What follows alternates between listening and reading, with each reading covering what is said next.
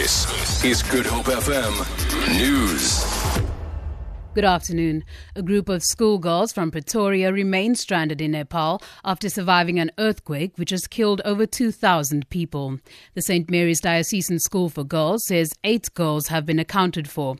Cape Town-based Adventures Global says it had an expedition in the region when the quake and avalanche struck, but has managed to locate its team. The team's Donna McTaggart had hoped to become the 4th South African woman to summit Mount Everest. South African humanitarian group Gift of the Givers has sent 20 search and rescue volunteers and 20 medical trauma specialists to Nepal to help.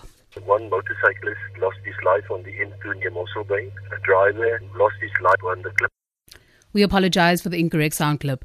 A baby loggerhead turtle that has washed out at Gordons Bay on the False Bay coast is making good progress at its new home, the Two Oceans Aquarium at the V&A waterfront.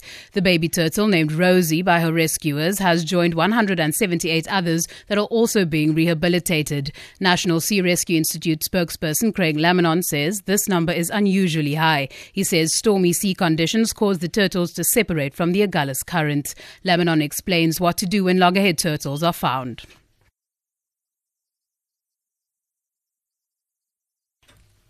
At least 9 people have been killed on Western Cape Road since the start of this long weekend. 3 of these fatalities occurred on Friday evening, whilst the remaining fatalities occurred yesterday. Provincial Traffic Chief Kenny Africa elaborates.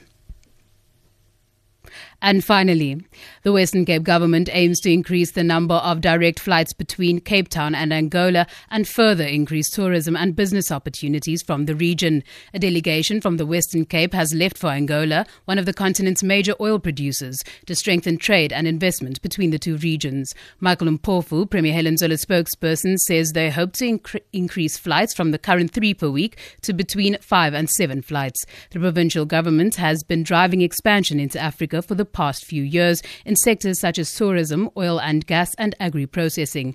Mpofu says tourism has seen an almost 70% increase between 2009 and 2013. For Good Hope FM News, I'm Danielle Buzet.